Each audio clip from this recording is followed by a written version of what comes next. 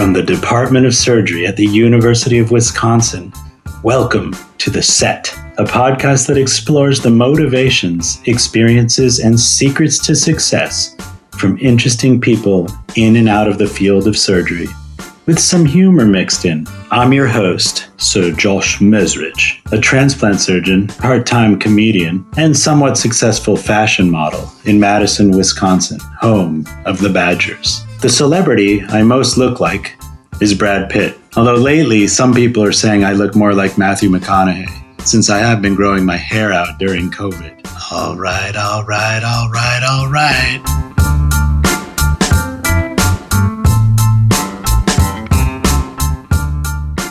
When I started sharing with people that I would be going to the University of Wisconsin for my transplant fellowship in 2005, I received a universal response from every senior surgeon, regardless of where they were from. Wow, one of my favorite people is in charge there, Brett Favre. No, that's not what they said. They said Brett Favre. Okay, that's really dumb. Really, they said Bing Rikkers.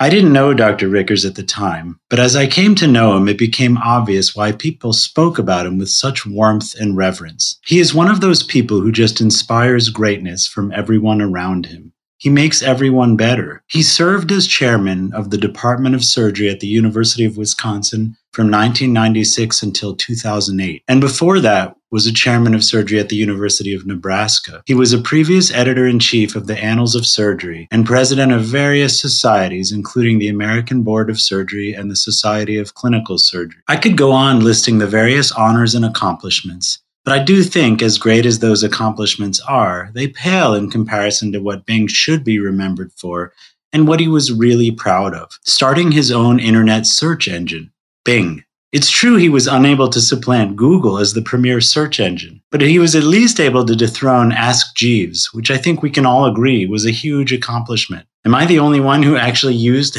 Ask Jeeves?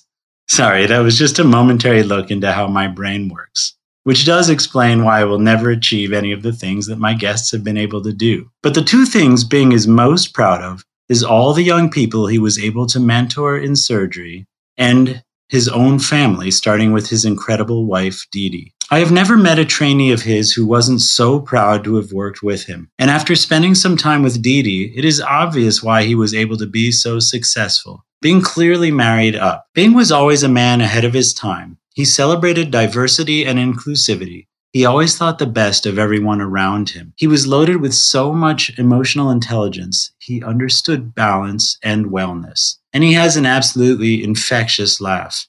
I consider myself lucky to have gotten to know Bing. I am so excited to share his story with you. All right. Well, Bing Rikkers, welcome to The Set.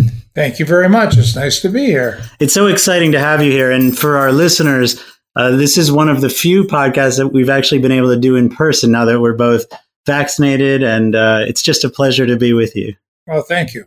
So I like to start out with the guests to back up and talk about your early life, where you were born, where you grew up, and why you ultimately decided to go into medicine. Yeah, I was actually born in Fond du Lac, although I lived in Waupun, Wisconsin. And the reason I was born in Fond du Lac is that Waupun did not have a hospital. And it first got a hospital many years later as a result of my father, who was a small-town lawyer who became mayor.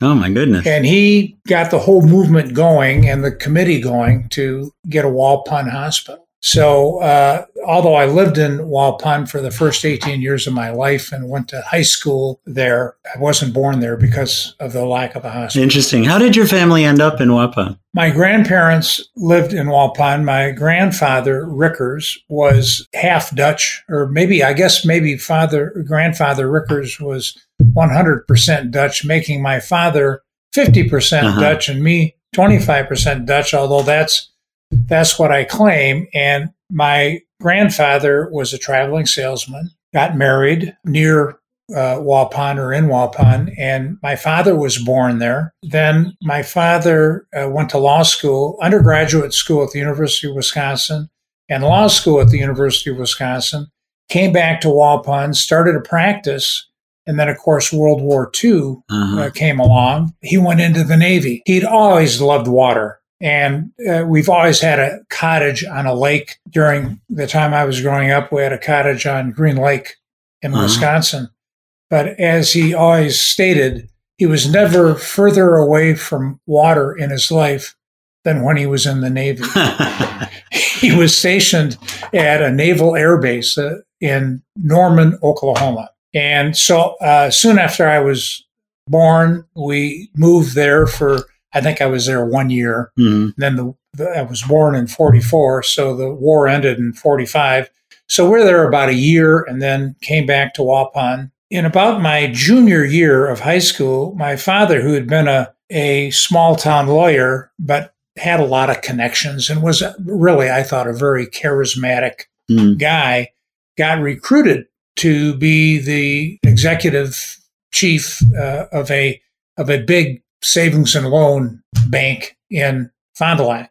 And my father was such a kind person. He did not move to Fond du Lac and take me out of high school, but commuted until I went to college. Oh, that's great. Yeah. And was your mom also from the town of Waupun? Yeah, my mother was actually born in Fairwater, Wisconsin, and also has an interesting history. She went to college at Northwestern and was a classics major. Her major was in Greek and Latin. Wow. And when I was in high school, she made me take Latin, which I actually ended up loving. Well, anyway, there weren't a lot of jobs for classics majors, especially women. But then she moved from Chicago to Madison, Wisconsin, and went to school to become a laboratory technician and met my father, who was in law school here. And then in 1939, they were married. And my brother was born in 42 and I was born in 44. Wow. So serious Wisconsin roots. Yes. Yeah. So you grew up there, and take me from growing up, high school, all the way to medical school. What kind of kid were you? Were you an athlete? Were you a student? Well, I kind of both, I guess.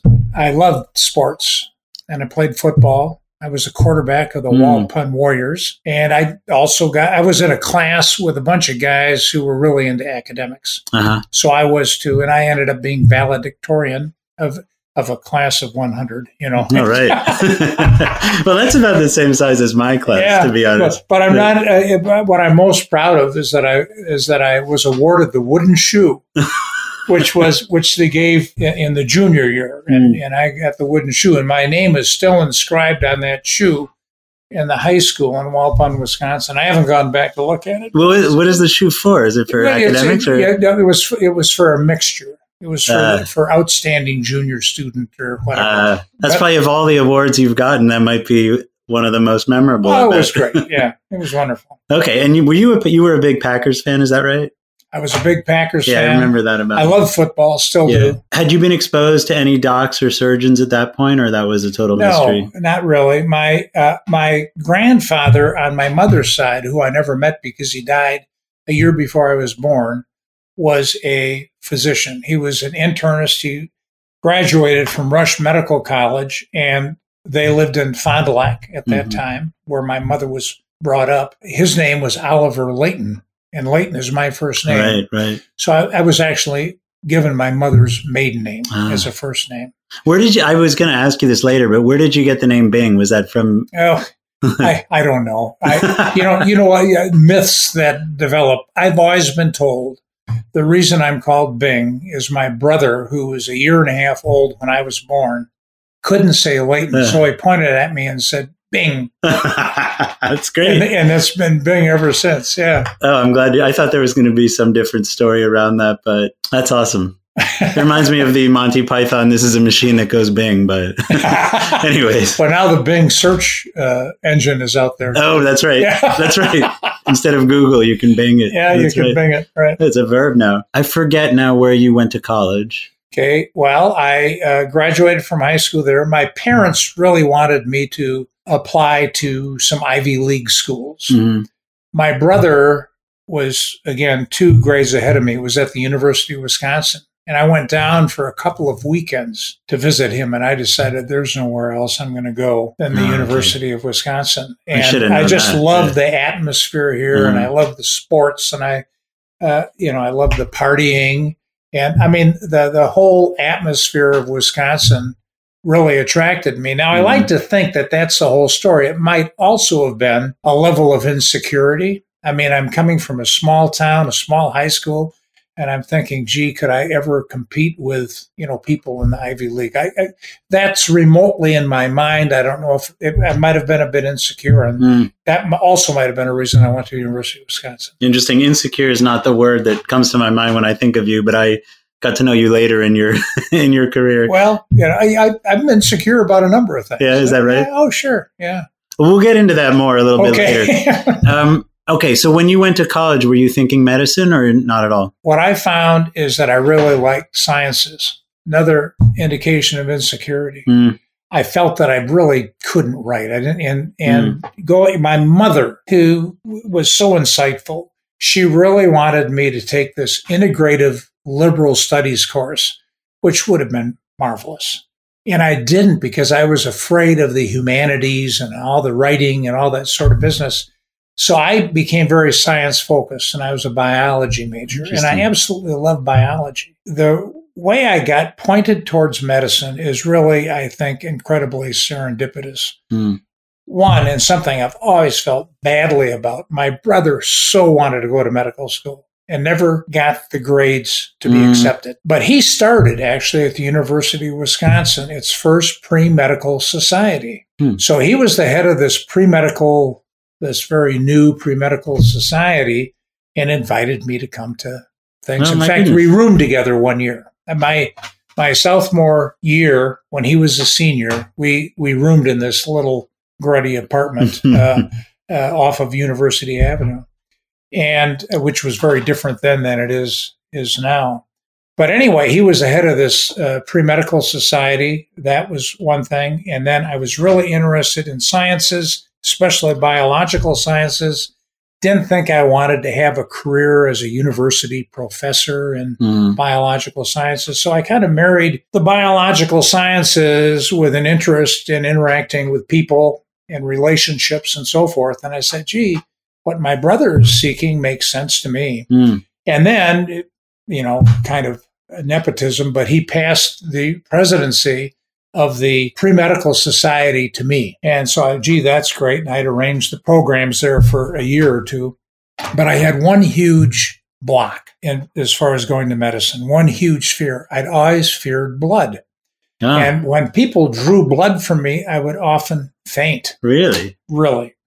And I had very easy vasovagal reactions. So how do you solve that? How can you be a doctor and have a fear of having your blood drawn? So my girlfriend at the time, whose name I can't even remember, but it wasn't Dee Dee, who I also met at the University of Wisconsin, but I convinced her to support me, and we would go down and I would give blood to prove that I could handle it, and then I could apply to medical school. Oh, my goodness. So we went down, and there was a line of people waiting. And I got more and more nervous as I'm in line, and she's there supporting me and talking things up. And I finally got there. And of course, the first thing they do is take your blood pressure. Well, my blood pressure was 90/50 by the time I got there. and they said, I'm sorry, you're in shock. You cannot give blood. Your vagal system was going My crazy. vagal system was so active. However, later, I was able to give blood. To me, that's one of the greatest victories in my life.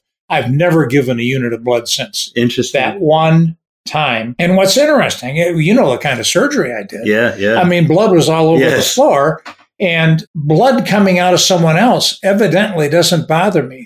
It's blood coming out of you. Still, when I need to go in and have my blood drawn, I close my eyes, tell them I can't sit up, I need to lie back.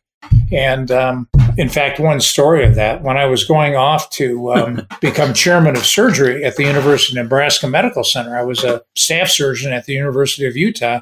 And one of the things I had to do was have a physical and have my blood drawn, this and that, like you do when you move to a new position.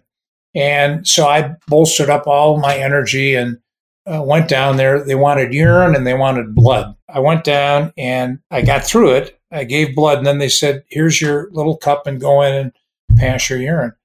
I was so lightheaded. I got into the bathroom and got down into in the kneeling position with my head down, and then I finally gave them some urine and thought I'd really accomplished this whole thing. Came up and my secretary said, "Oh my God, Dr. Rikkers, are you ever white?"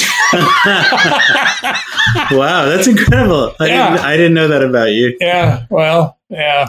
It's funny, I would have thought... I've got all kinds of flaws you don't know about, right? We're going to try and uncover some of them here.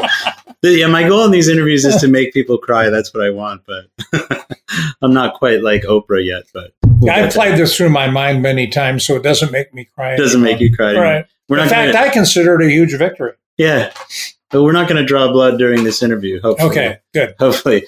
Okay, so you then applied to medical school. You ended up in California? Yeah, well, what happened was this, and again, serendipity is the name of my life, really.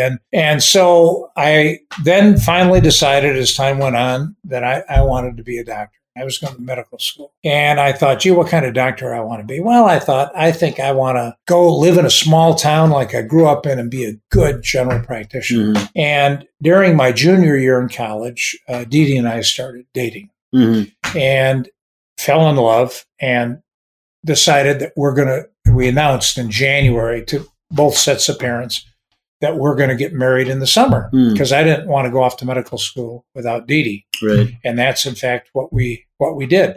So I applied to, and I got accepted at the University of Chicago. All right. Western Reserve, Northwestern, University of Wisconsin. And although I didn't visit it at all, because of the distance, I got accepted at Stanford. Uh-huh. And so Dee Dee and I are sitting there looking at these brochures and deciding, we're going to get married. Yeah. Where do we want to start live for the first 4 years of our life? And we were kind of kids of the 60s. I mean, people really wanted independence. So we said, what could be better than moving 2,000 miles away from our folks? In fact, what we did is we got a map, and each of the places where I had an opportunity to go to medical school, we took a string. And then Stanford was the longest string. That was one element. The other element, on the front of their brochure, they had a picture of a fountain, and then looking off into the distance were the mountains. And that is exactly why we chose Stanford. Oh, the other thing, they had a 5-year program. And again, maybe here are some insecurity coming in, saying, gee, if you have 5 years to learn medicine, it's going to be better. You're going to learn more and be more secure in your profession than if it's just 4 years. So those three factors, the distance, the fountain and mountains, and then finally the 5-year program is what attracted me there, although I only stayed 4 years. Okay. But that's interesting. A lot of people think, get into almost a rush as they look at all these years ahead, and you found it comforting to think an extra year would make you more secure. Bing, we've talked a lot about the family you grew up in. How about you tell me a little bit about the family you have now? Well, we've talked a lot about Dee Dee. We've been married for almost 55 years, I guess 54 and a half years. It's been almost all good. You're a lucky man. Which is wonderful, right? Yeah.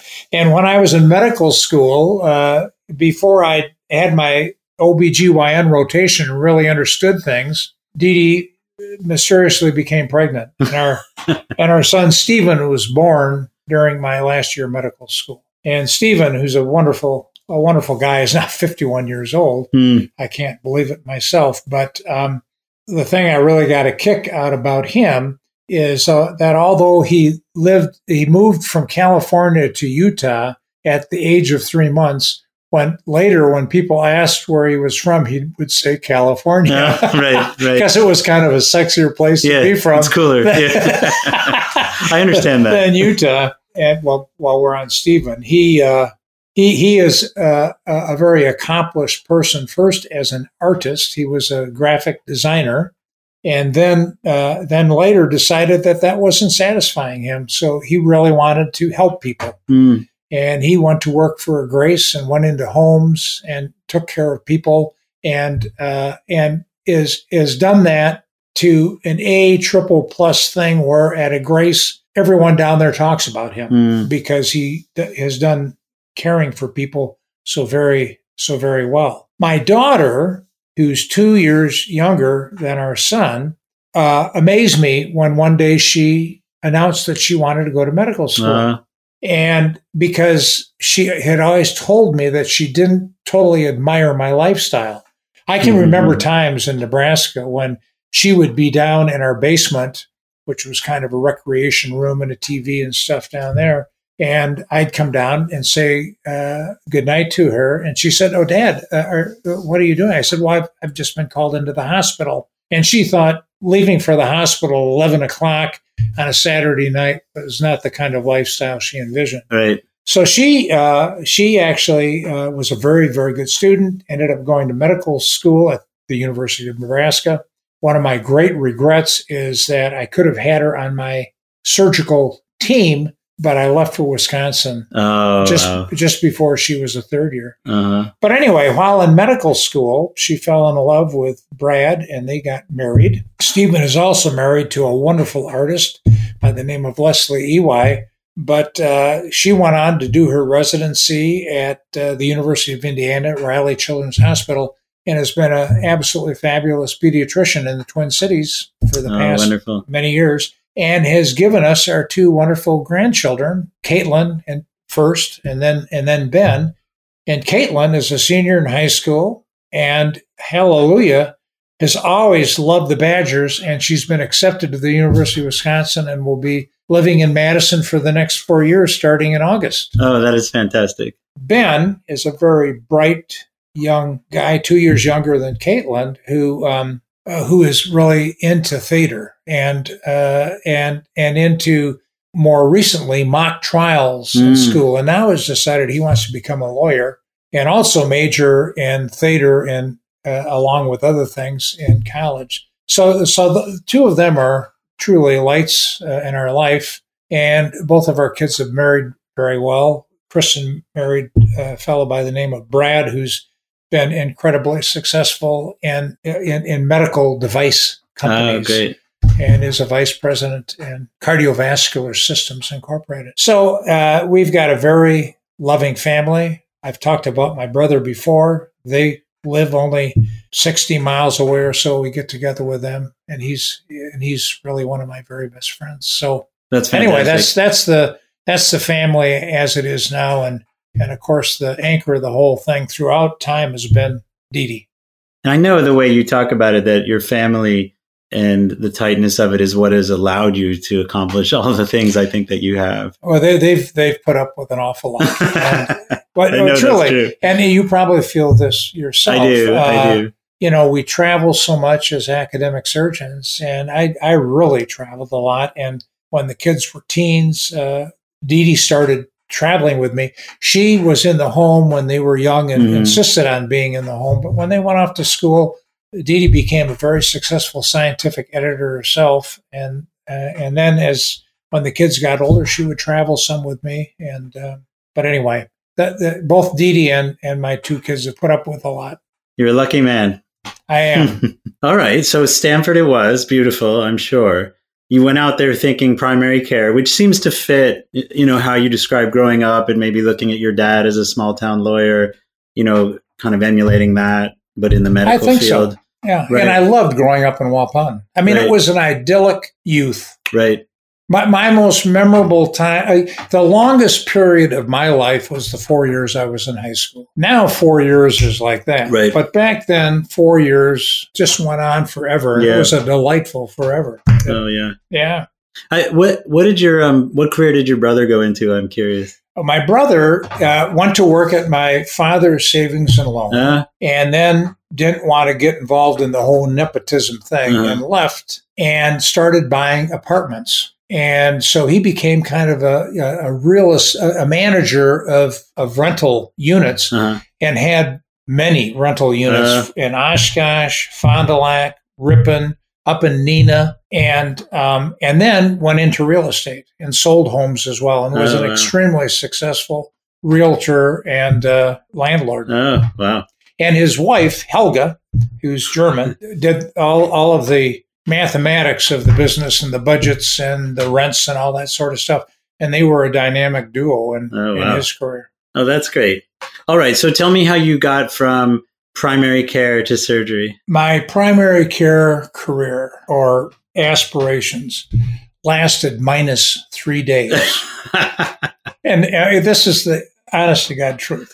At Stanford, you had to buy your own microscope, for your histology and pathology and all this stuff where you need a microscope. And people tended to buy microscopes from people that were graduating and would sell them. So this one guy said, hey, there's this guy whose name now I've forgotten. I shouldn't. But anyway, I said, well, how do I find him? They said, well, he does some research in this lab. So I went down there and I poked my head in and I said, hey, I understand you have a microscope for sale. And the guy said, yeah. He said, we're doing a heart transplant in a dog. And as soon as we finish, I'll come right out, show you the microscope. And if you want to buy it, you can buy it. And I said, a heart transplant? And they said, yeah, would you like to see it? Here, over there are these green things, put on the green things, and you can come and watch. And I didn't faint watching this heart transplant in a dog. And the next morning, I was part of that laboratory. Yeah. This guy was graduating. They needed another student to come in. And the Stanford deal was that during the first 3 years, all of which were preclinical, you would take half of the day and do something different. They thought it would develop you into a much better person and physician if you had some other aspect to your life. Now, a lot of people did research, which I did in Norm Shumway's lab all the way through medical school. Oh, I was about to say this was Norm Shumway, wasn't it? It was Norm Shumway's lab. I mean, I had no idea. I had no idea who Norm Shumway was. So for those listeners who don't know, Norm Shumway is definitely the father of heart transplantation in the world. He was sort of scooped by Christian Barnard for the first heart transplant, but Norm Shumway not only did the first, successful American transplants, but he's really the guy who made heart transplants. Well, guess what Christian Barnard did before he scooped Shumway? Again, I worked in the lab. Was Dick Lauer in the lab half too? A day. Dick Lauer preceded me. He was not there when I did not overlap with him. And he went to Richmond. Yeah. Right. He went to Richmond and became chair there. Oh, I can't tell you how long it was before Barnard did his first heart transplant in South Africa, but he came to our lab and actually watched me operate on a dog because he wanted to learn Shumway's technique of heart transplantation. The first one was, I believe, December of '68. Interesting. He watched you, and then he didn't come to watch me. He came to watch you. He did. No. We were doing valve surgery and we were doing heart transplants in the lab. And to tell you the truth, I doubt that I was ever entrusted with a whole heart transplant from beginning to end. But Bill Angel, who was a cardiac surgeon and was really the cardiac fellow in the lab, was my mentor along with Norm Shumway and would allow me to do a lot of surgery. I mean, before I ever learned to do a hernia, I was putting valves in dogs. It's incredible. Yeah. What was Shumway like did he take an interest in you even though you're a med student? Was he a real mentor? Yeah. I mean, he was a mentor as far as surgical science, I think. And he was, did you ever know Norm Shumway? I didn't know him, but I've, of course, know so much about him since my book. Oh, he was just incredibly charismatic. And he and Christian Barnard overlapped. Yeah, at Minnesota. Minnesota. And there's a lot of sayings that he had. And I'd follow, I was just like a puppy dog. I'd follow him around on rounds. When he did his first heart transplant, he didn't want anything to do with the press if he could avoid it. We'd go down back stairways and avoid the cameras all over the place. And I was one of his many puppy dogs following him along. But he had a lot of funny expressions. And he said, Christian Barnard, we overlapped in Minnesota. And he said, University of Minnesota was a great place. I learned a lot there. And there were a group of us, and I don't know, it's conceivable, although I'm not sure. It might be that he even shared an apartment with Barnard and some other luminaries that became luminaries in cardiac surgery. But he says, oh, we had a great time there. He says, we worked hard, we did a lot of science. We learned how to do cardiac surgery. He said, but when we got back to the apartment, the only time a light went on is when somebody opened the refrigerator. Right. Which I thought was that great. Sounds about right. They were, from what I know about them, they were quite different personalities. Barnard loved the press and loved being famous, and Shumway hated that. Shumway was pure substance. Right, and I've only heard great things about him. Now, there's a story, I believe, Bing, that he called you in for the very first heart transplant. Is that true? Right. He did his first heart transplant. It was on a Saturday. And the nurses then called medical students doctor. It was just something in the Stanford system. And Dee Dee and I were at our little shack that we lived in out there, $75 a month shack. And the phone rang on a Saturday morning. And it was one of Shumway's operating room nurses. And she said, Dr. Rikkers, Dr. Shumway is going to do his first heart transplant this afternoon, and he would like to invite you into the operating room. Oh, my gosh. And I couldn't believe it. He didn't ask the chair of the department. He didn't ask the dean. He asked the people that worked for him. And believe me, I was nothing special. It was that, but I was part of his team. He was a very loyal human being. And that was obviously a very memorable thing. Yes. And then later That must have been 69, I'm guessing, or around there. I think it was 69. Yeah. I think it was 69. Right. I've got of course, my father, who was a great guy and always was very proud of his kids, heard about this, and it went into the Fond du Lac Commonwealth newspaper. Yeah, it's a big deal. Yeah. So I do have some news clippings. If I dug it out, I could tell you the exact date. That's amazing. Let me ask you this question, because I've read a lot about Shumway. I've always been interested in these pioneers and their relationship to surgery. And like Christian Barnard was a man who was actually very nervous in the operating room, not necessarily how he's described is not necessarily technically the best, but got great outcomes because he was all over the patients after. Shumway was described as a guy who just loved to operate, loved the operating room, loved to train. What was your relationship with surgery? Did you love it from the start? Did you find it overwhelming? How did it hit you? Well, number one, I was surprised that I could be involved in it, and that blood that had always bothered me just didn't affect me when I watched operations, and I'd go in and watch Shumway operate. Yeah, and I guess when I started my clinical years, I only had one clinical year. It was my fourth year, and every rotation, I started on pediatrics, and when I got done with pediatrics, I was going to be a pediatrician. And then I went on medicine, and I was on Dr. Holman's service, who his father was a very famous physician at Stanford. And I was going to be an internist. Yet I really was attracted to the operating room. I loved doing things with my hands. I loved seeing something finished, which I think surgeons like to see. So I was really very undecided. And then when I was given the opportunity to leave after 4 years instead of 5, I went to my two main mentors of the time, one being Norm Shumway, and the other one being an incredible guy by the name of Robert Chase, who was a plastic surgeon, but chair of the department. I can give you a very interesting story about him.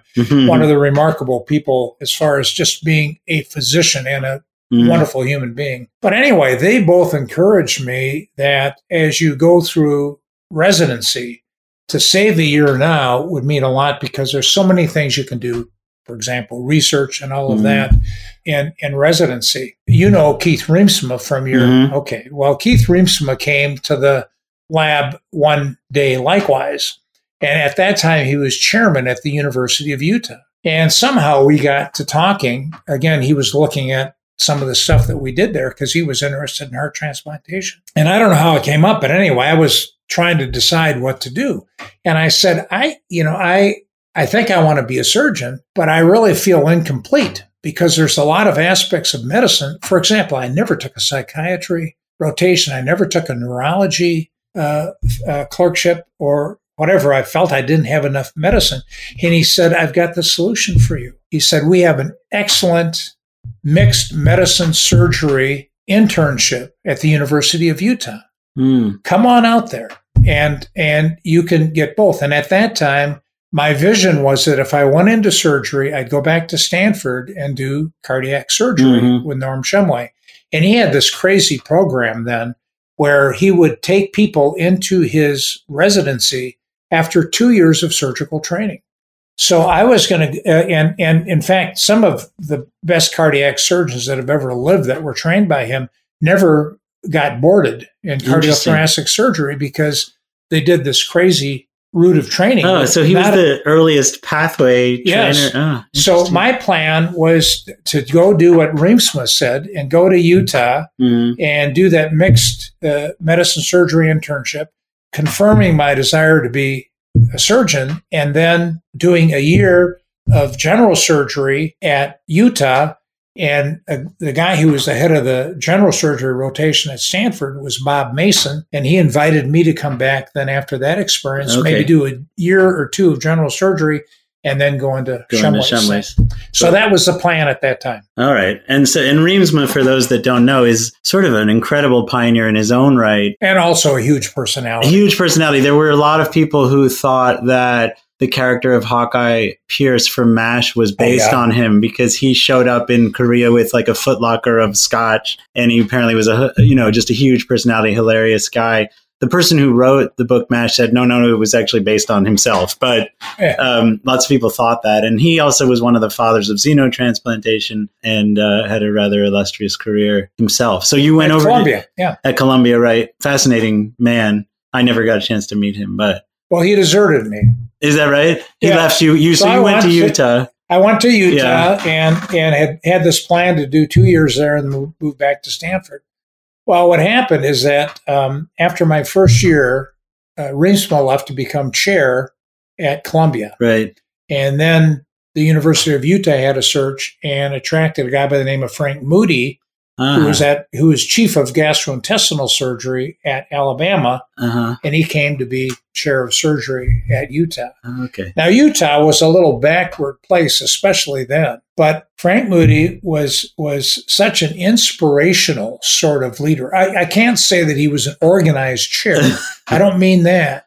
But he just inspired you. And out of that little Utah residency, there's something like 7, 8, or 9 chairs of surgery. Oh, wow. Came out of it. And so he came there and he talked me into staying into the Utah program. I did get the call from Bob Mason and I said, gee, Dr. Mason, you people have been so wonderful to me, but I've really am taking a different direction now. So after a couple years of a year of internship, 1 year of residency, I went into Frank Moody's research lab and studied liver regeneration. During that year in the lab, Sheila Sherlock, who was kind of almost the mother of hepatology, visited from the Royal Free Hospital in England. And the reason she came to give medicine grand rounds because the chief of gastroenterology at Utah had spent a year with Sheila Sherlock. And she was really fun. I mean, and I got involved a little bit in her visit. And then I went to Frank Moody and I said, Chief, Dr. Moody, what if I did a second year in the lab, but did it in London with Sheila Sherlock? So he said, I think that's a good idea. So I wrote a letter to her and she accepted me. And then the next year, after spending a year in the lab with Frank Moody, Dee Dee and I and our 2 kids that were 1 and 3 years old moved to London, England, and had the year of our life, really. And this was lab work. You weren't operating there. You were. No. Yeah. I talk about insecure. Okay. So here's what happens. We go to London, England, and number one, Sheila Sherlock's really likes Americans. And she's also, for an internist, a very aggressive personality. Did you ever meet? I don't know her, no. Okay. Well, she's no longer living. She died of breast cancer. But she had these incredible sessions where she would have whoever was passing through London. It might be a hematologist. It might be a surgeon. It might be whatever specialty. She would have them in and invite them and almost humiliate them as she always presented the patients herself and then would pepper them with questions. So if there was a hematologist coming through, she'd present a patient with hemochromatosis and chronic liver disease or whatever. Well, anyway, she also did this with me. Here I am. I have had 1.5 years of surgical training. And if it was a surgical issue with one of her patients at her conference, she'd always say, she called me Dr. Rikkers. She said, Dr. Rikkers, what should we do?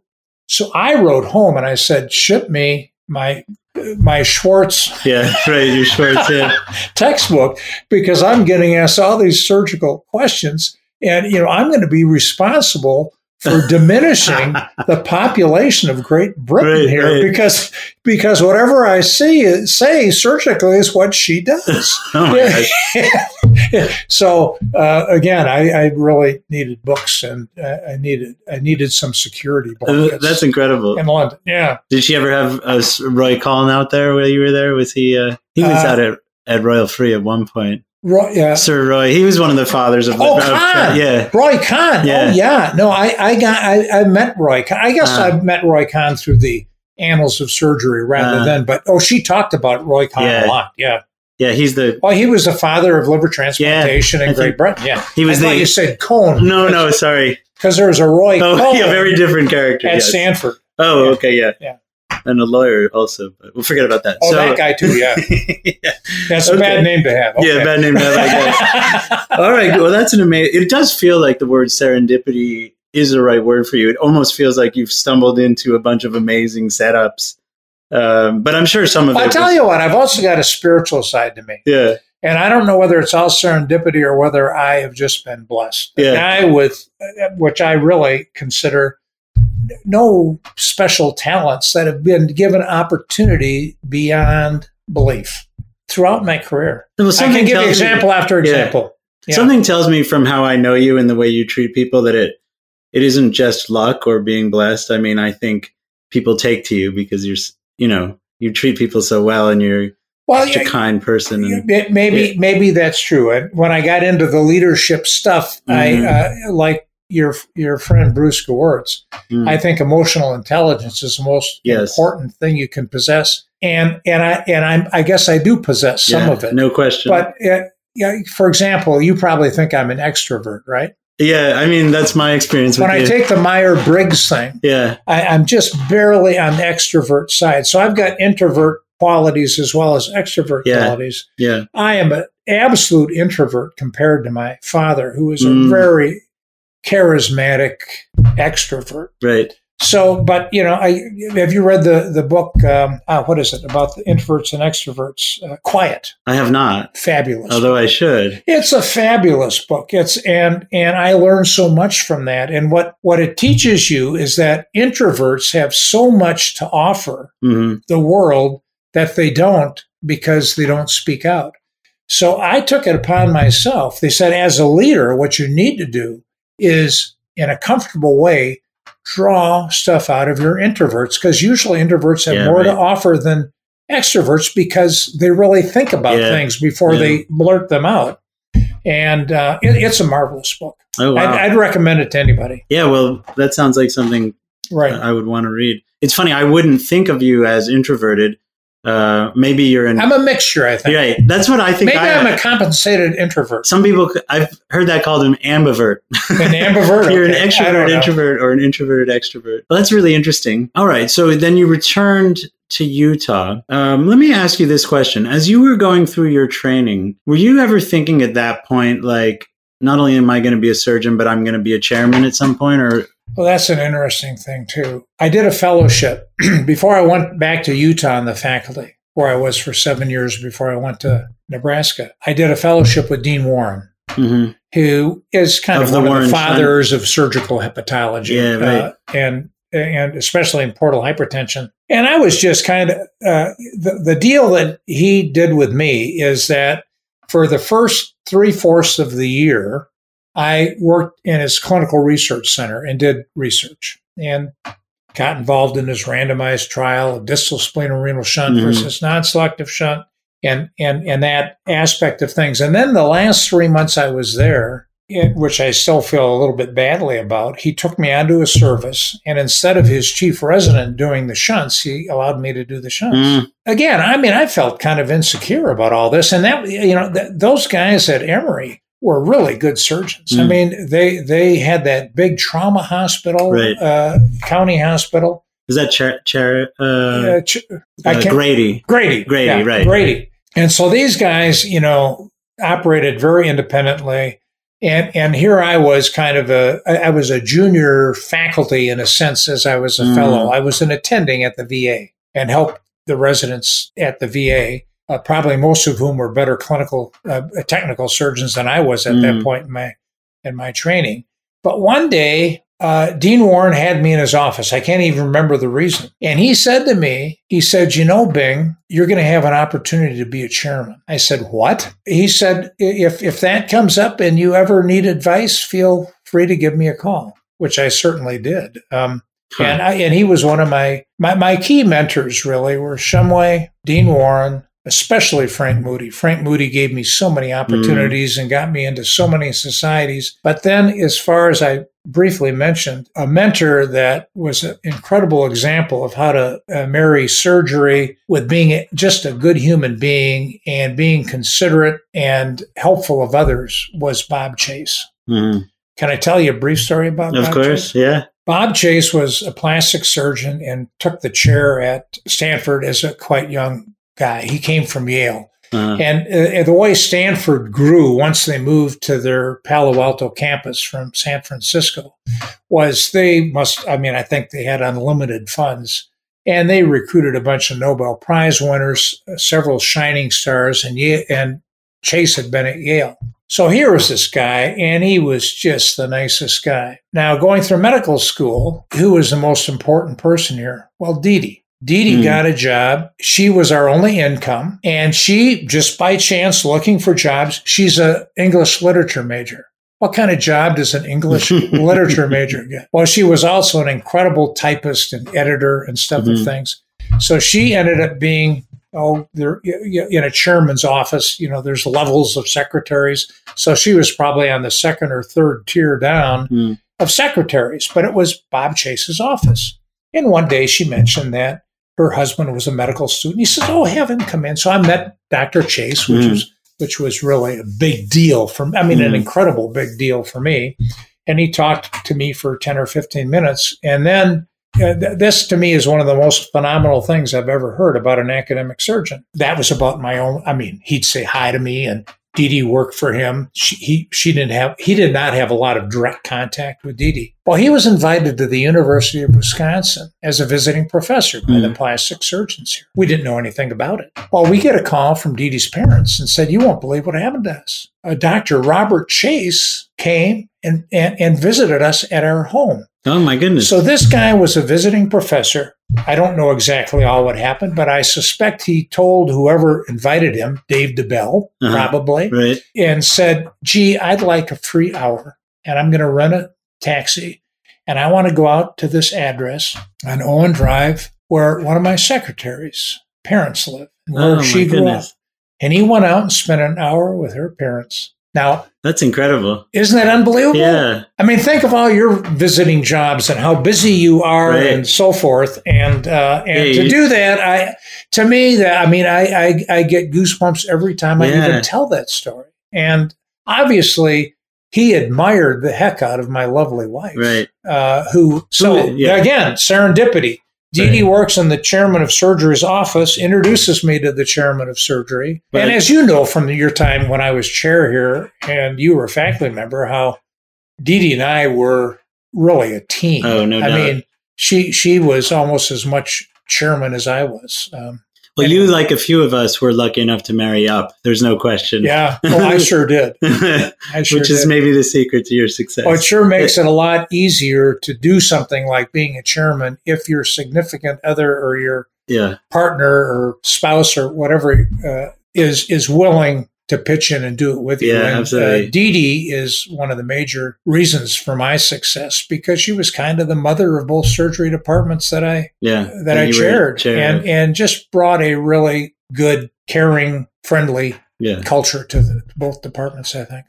Now, let me ask you this. So just for our listeners that don't know, being mentioned that he trained with Dr. Warren in shunt surgery, and that's almost anachronistic now. This was a whole area of surgery for portal hypertension, cirrhosis, liver failure, where you essentially would reroute the portal blood flow to take care of problems like ascites or fluid on the belly or bleeding varices. And it was a huge operation, pretty risky, but had success. And it's just basically a field that doesn't even exist anymore, much because of Bing. But we'll get to that in a minute. Is that why you went to work with Dr. Warren? You got interested in those operations? Yeah, well, the research that Frank Moody had me do was in liver regeneration. So I was doing liver resections in dogs and in rats, and injecting them with indocyanine grain and quantitatively measuring their looking for a good quantitative test of hepatic function. And it was this indocyanine grain test that we were doing, and did several papers with that with Dr. Moody. Well, I enjoyed the surgery. So again, after I came back from Sheila Sherlock's thing and then continued and finished my surgical training, I mentioned to Frank, what would you think, or to Dr. Moody, certainly at that time, to Dr. Moody, what would you think if I went and did a fellowship with Dean Warren? It's the only surgical sort of hepatology fellowship, I think, in maybe in the world or in the United States at that time. I mean, you're talking about 1977, and liver resections were just kind of coming on line and so forth. Again, getting his advice, I went there and had a great year. It was a shunt surgery that got Starzl interested in liver transplant some years before that. Yeah. Did you ever think about going into transplant? Well, here's what happened with that. Well, I did and I didn't. When I was at Utah, I became interim chief of general surgery when Frank Moody left to become chair of surgery at the University of Texas in Houston. And then I started getting a few little queries about whether, to submit your CV and stuff that you do. And one of them came, and then when Frank left, I became an internal candidate at Utah for the chair of surgery. Which you were young at this point, weren't you? Yeah, I was in my 30s. Oh my goodness. It was it was really kind of inappropriate, and very, very nerve-wracking with these people that I so admired. That people on the search committee were the chair of this and the chair of that, and so forth. So, but during that process, I was invited to submit my CV to Nebraska. I didn't know anything about Nebraska, so I did. And then they invited me for an interview. And so I went out there, and I was fascinated because the chairman of medicine was a internationally recognized hepatologist by the name of Mike Sorrell. I don't know if that rings a bell. Mike now must be in his late 80s. But again, just an incredibly charismatic guy. And liver transplant was just coming on with Tom Starzl. Right. This was the early 80s, and I was interested in liver transplantation and thought it would really be fun to get a liver transplant program going if I went somewhere and became a chair. And so I ended up taking the chair at Nebraska, which Dee Dee also played a huge role in. We were going through the process in Utah. They had made up their minds, and then we had the thing from Nebraska that had been actually offered. And I was doing a visiting professorship in Toronto with Bernie Langer, a name you probably know. And Langer got a call, his office got a call from Dee Dee, who said, I've had enough of this hovering over what we're going to do. I'm bringing the kids to Omaha, and I've changed your plane reservation to go from Toronto instead of to Salt Lake City to go to Omaha. We're going to meet there and decide whether or not oh my goodness, you're going to do this. Because we'd been, and had been very unsettled about the whole thing. So we went there, and then I decided to go there as chairman. And how old were you now?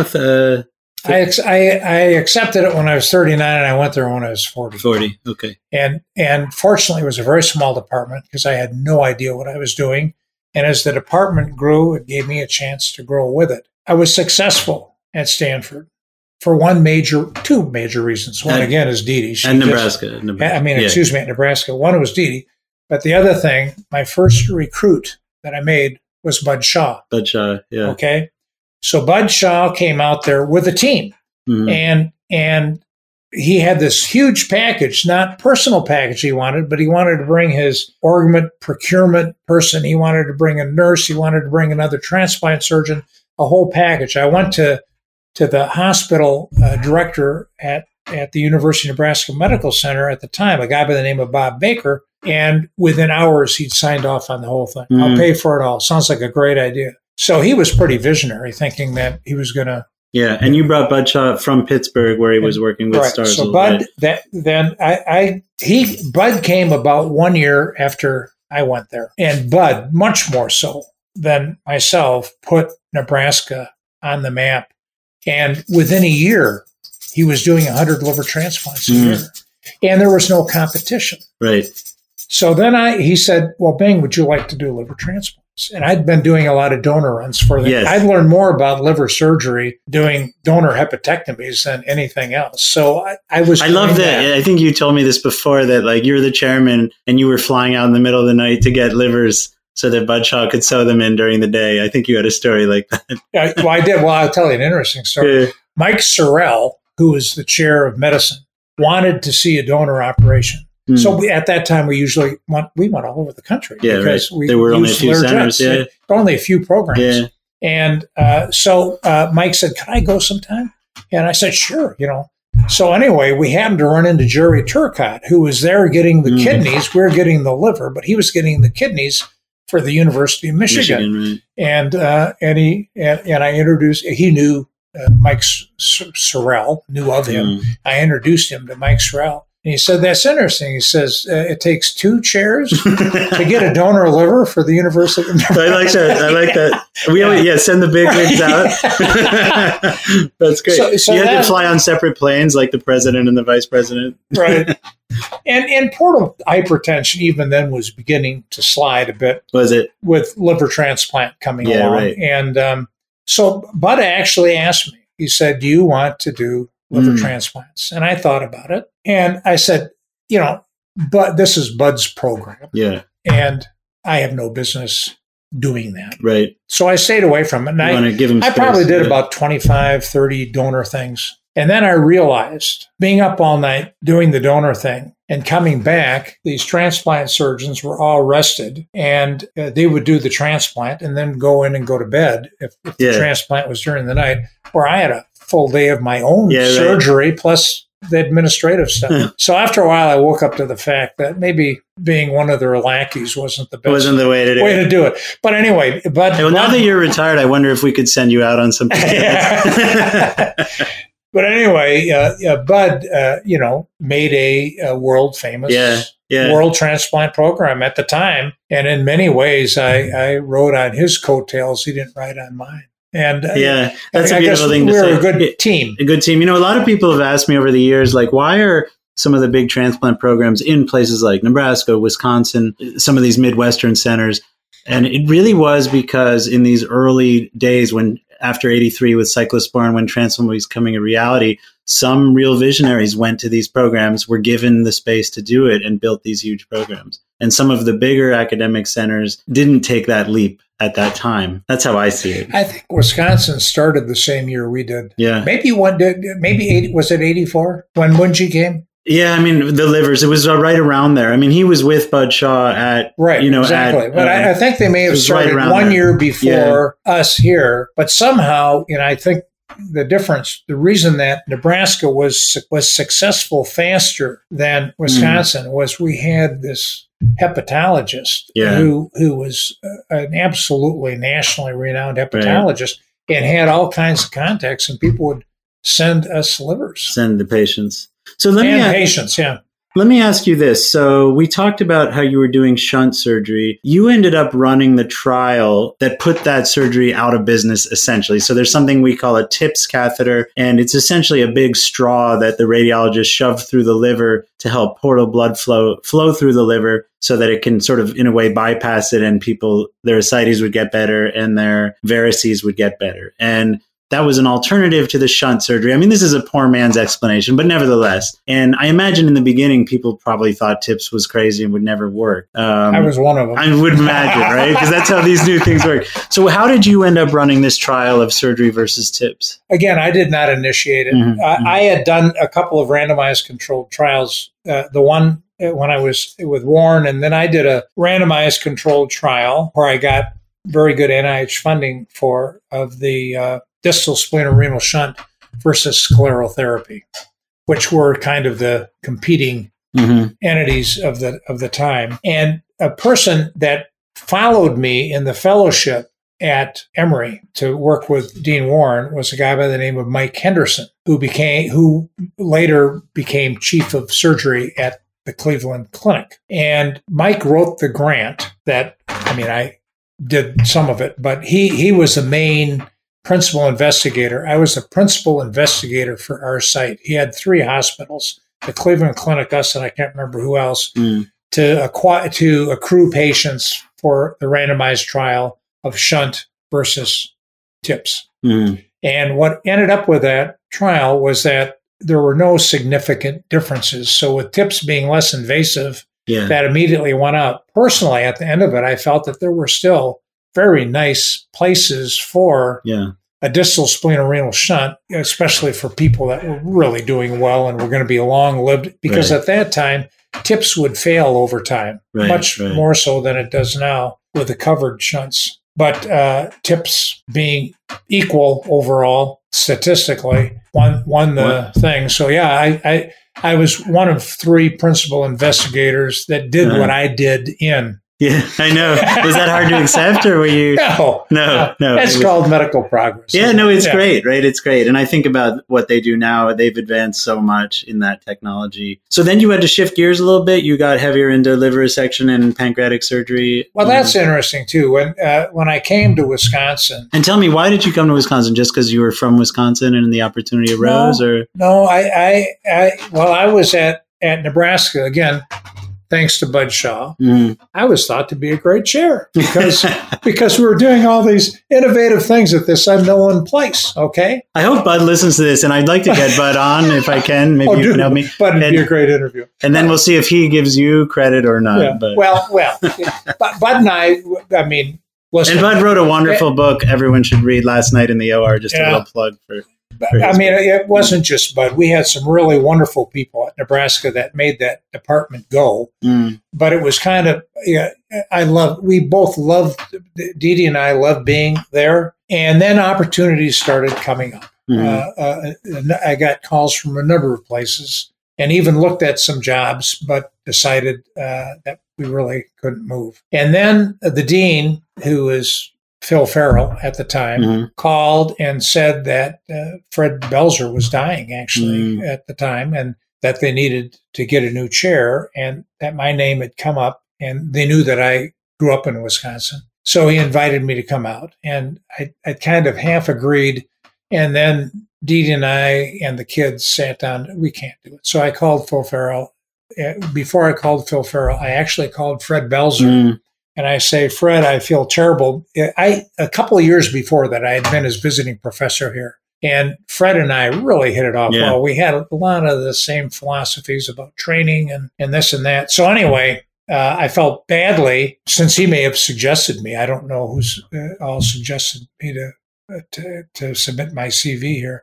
So I called him first and said, I really feel badly, but we just feel from a family perspective, we can't move. And he said, I've been through that. He said, I was asked to go back to Yale and decided not to because I really enjoyed Wisconsin. And so then their search went on for 6 months and they hadn't settled. And then it was at a convenient time. It was it was late summer, and they invited me again. And I said, the biggest resistance to this thing was Dee, much more so than myself. Okay. And so they invited us again. And so we came to Wisconsin and thinking, we'll just take a peek, but we aren't going to be interested. Well, on the first visit, there was a Packer preseason game in Madison, which they did then. Yeah, right. And Ben Graff was doing the medical stuff for there. And so I was interviewing with somebody during that. He said, came by and he said, Bing, would you like to go to the Packer preseason game? It's going to be at Camp Randall tomorrow. I said, Ben, why do you think I'm in town? I'm not here just to, I says, I have tickets for the game. He said, no, I mean, would you like to be on the sidelines with me? So, in the preseason game, they didn't play the starters the whole time. Right. So I watched much of that preseason game sitting right next to Reggie White. Oh my gosh. Standing next to Reggie That's White. Incredible. About halfway up. Yeah, he probably looked rather big next to you. So anyway, and then we had a hard decision on whether to come back for a second visit. And they knew my addiction, I guess, which I guess it is, for sports. Mm. And on the second visit, they first of all, I don't think it had a lot to do with me having come from Wisconsin. It certainly had something to do with Wisconsin's sports scene. But I thought I had kind of done everything I could do at Nebraska. Nebraska had the problem of having the medical center 50 miles away from the major university. So collaborations were difficult to move it ahead. And Wisconsin was one of the major research universities of the country. And I thought if we're going to move a department and the research sense of things, I've gone about as far as I can at Nebraska. Interesting. Mm. Dee Dee was more hesitant, but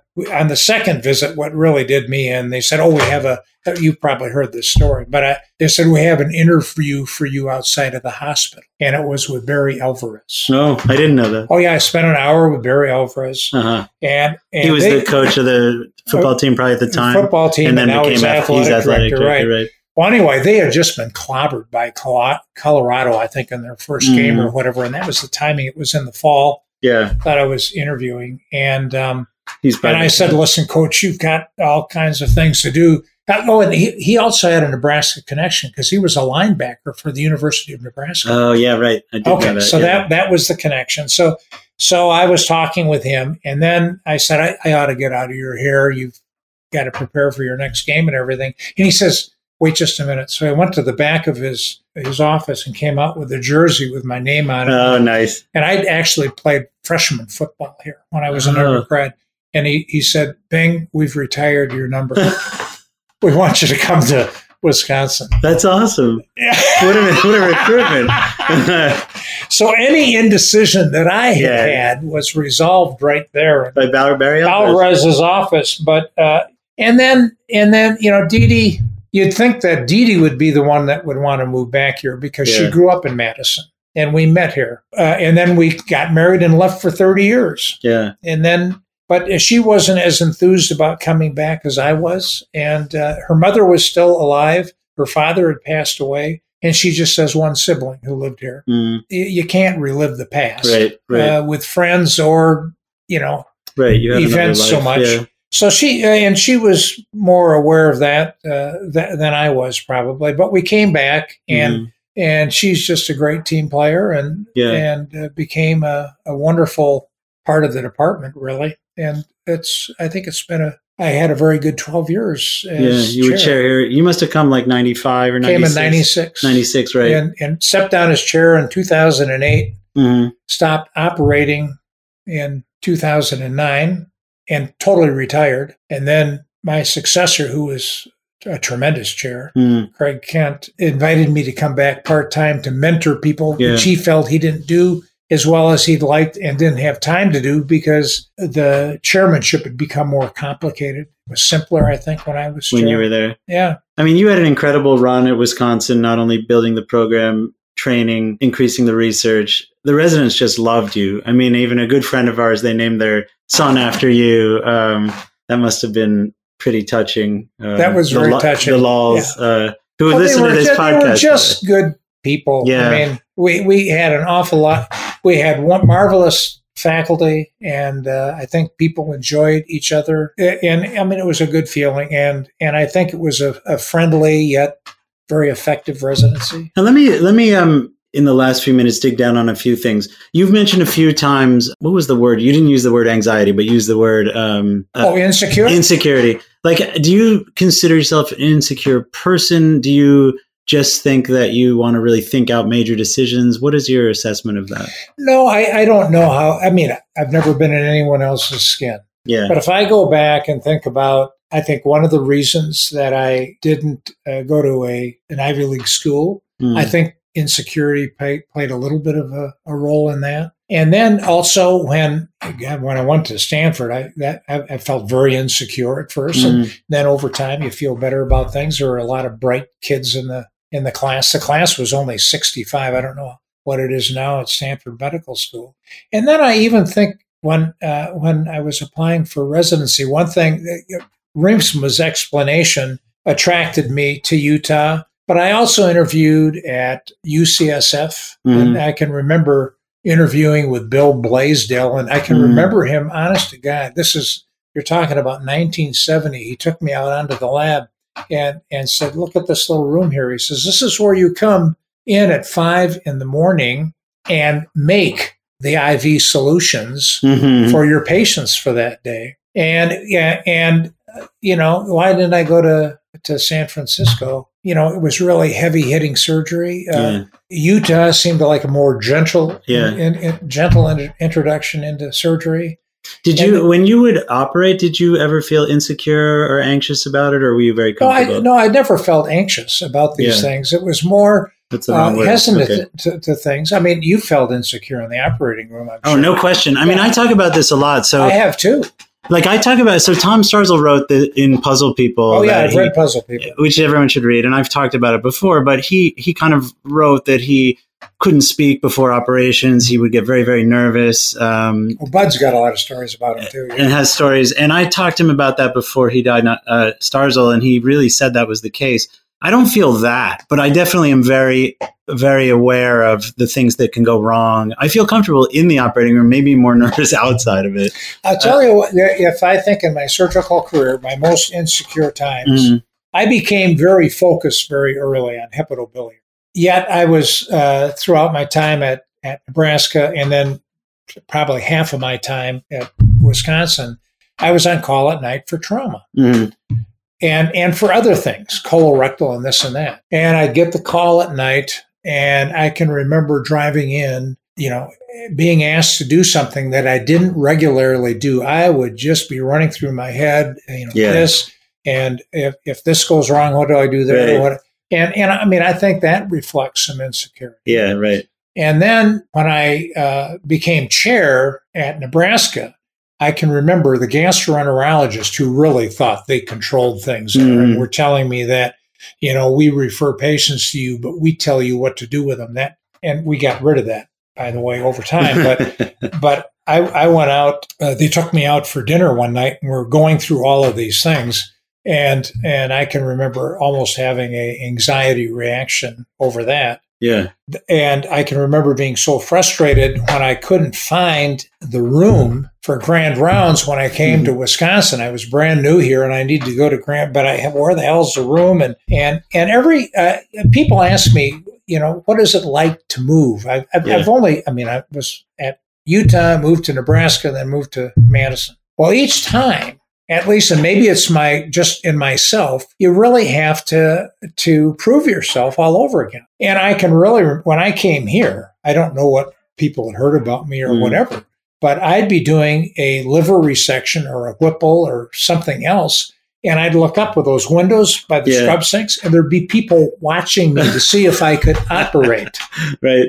So, it's I guess it's something that I don't need, but I have in my own DNA that I feel that when I'm taking on something new, that I so have to prove myself to be worthy of what I'm doing, that makes me a little bit insecure. I don't know. Did you find it hard to deal with complications? Did you have really good? Oh my gosh. Yeah. I wrote an editorial about that.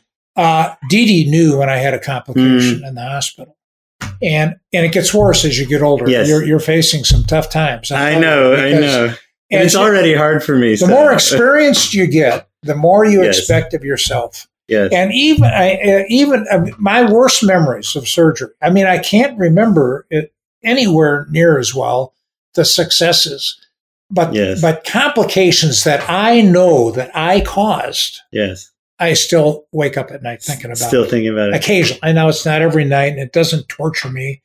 But when I had those complications and they're in the hospital, what you could see, as you know, when families come, they review your past because it's all available to them now online. And patients want to feel that they're being operated on the very best, and they convince themselves of that by looking at your crazy CV or whatever. Well, then when you get a complication, and whenever I had a complication, I would see that patient 2 or 3 times a day. And the family's in there, and You're trying to ease their burden and say, I think, we got a little progress this day. But as time goes on, let's say it's a pancreatic leak or something, as time goes on, you just see them look at you with more and more doubting eyes. Right. I don't think we took Grandpa to the best, best. like we thought at one time.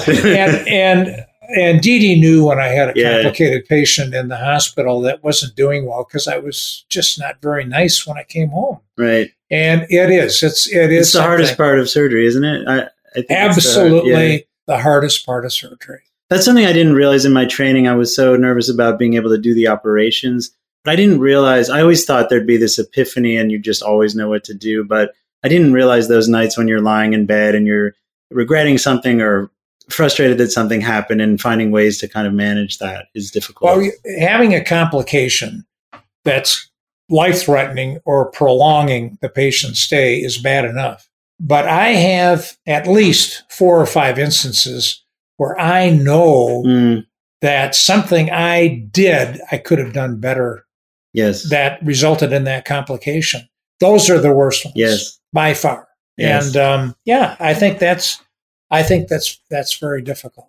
Well, for our listeners, we all get them. That's the way it is. And, you got to talk to your partners. You got to be honest with the patient, but you got to still be able to go home and enjoy your family and, still find ways to live. The key component to emotional intelligence is self-awareness. And so if you're blessed with self-awareness, which I guess I am, because I think I know what my strengths and my weaknesses are, that's part of the whole thing.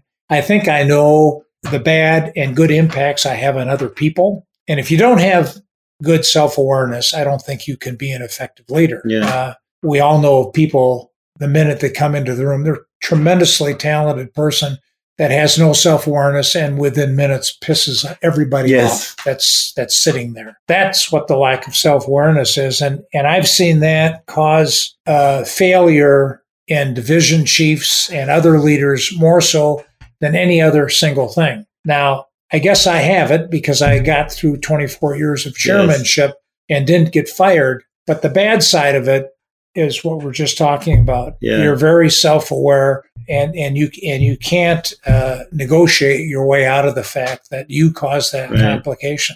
Right. So that's the negative side of self-awareness, I guess.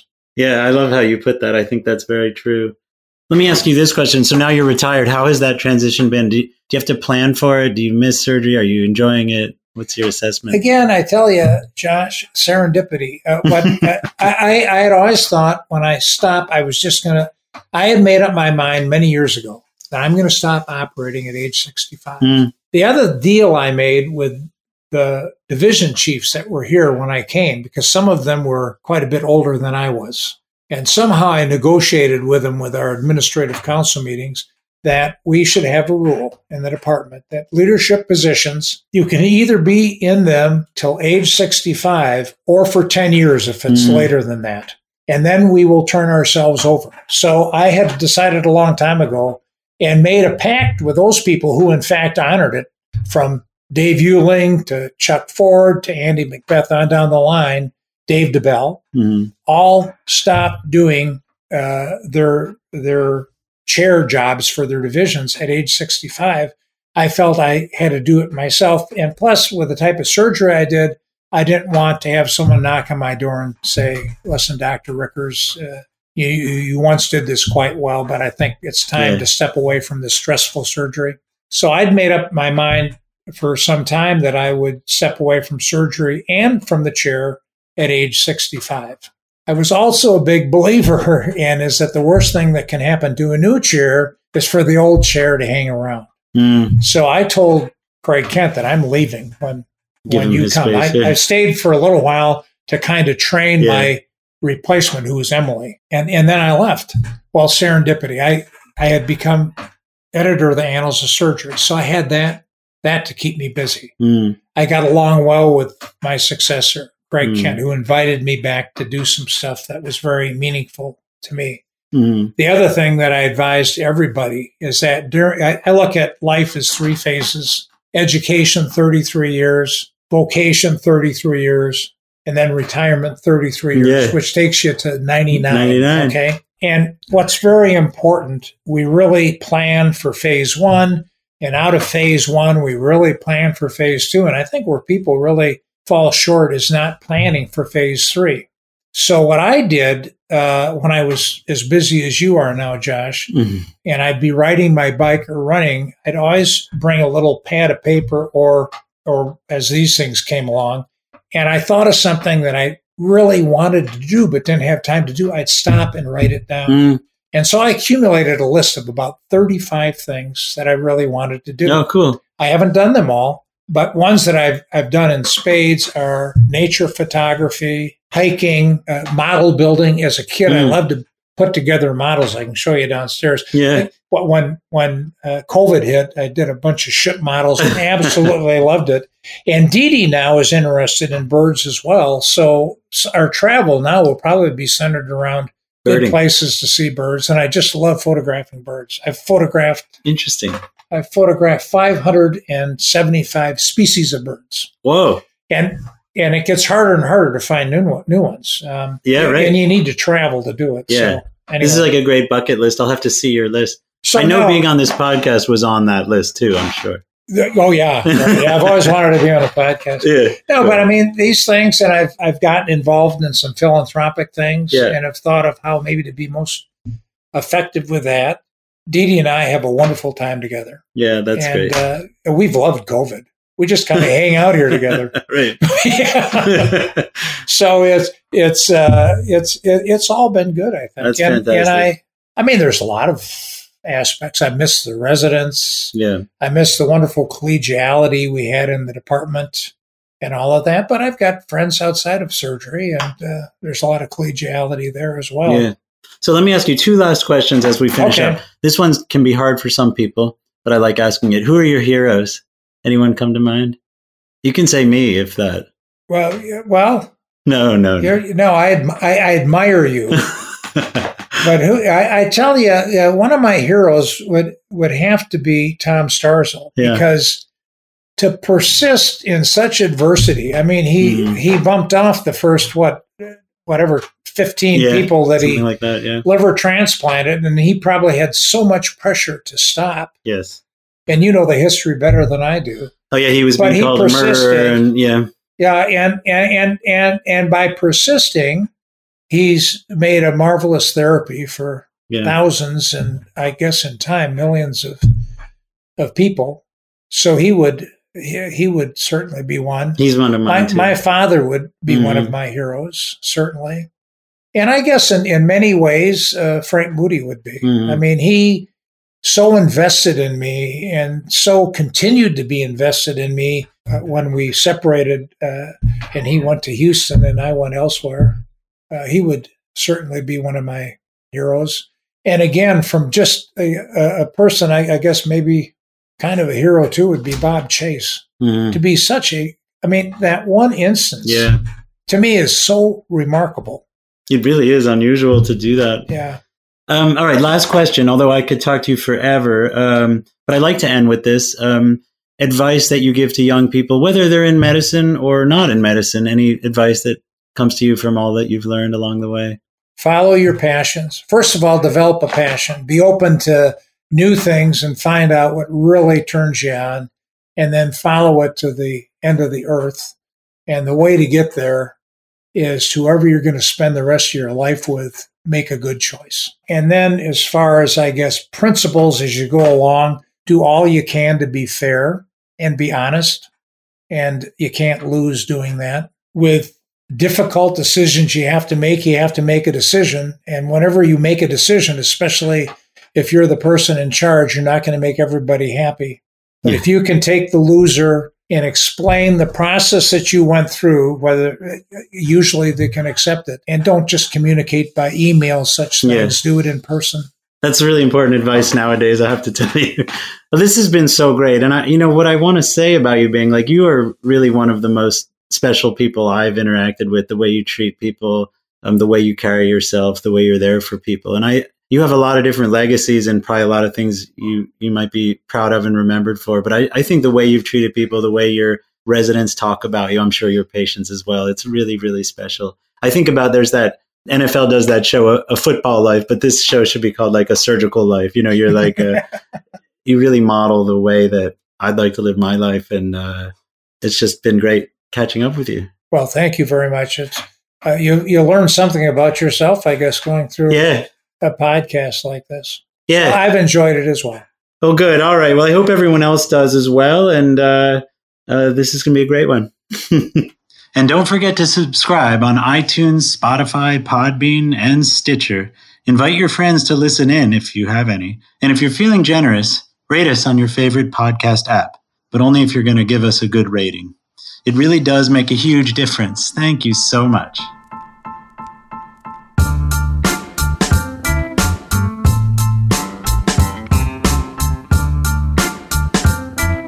The Surgery Set is a production from the Department of Surgery at the University of Wisconsin-Madison. This episode was produced by J.P. Swenson and me, Josh Mesrich. Quentin Tarantino did not direct it.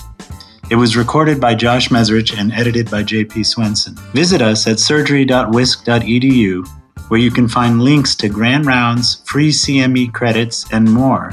You can also check out the UW School of Medicine and Public Health video library for a wide range of medical education resources at videos.med.wisc.edu. Give our Facebook page a like and follow us on Twitter at Wisc Surgery. Please feel free to let us know how we're doing. Rate and review us on your podcast app, and don't hesitate to let us know any topics you'd like us to cover.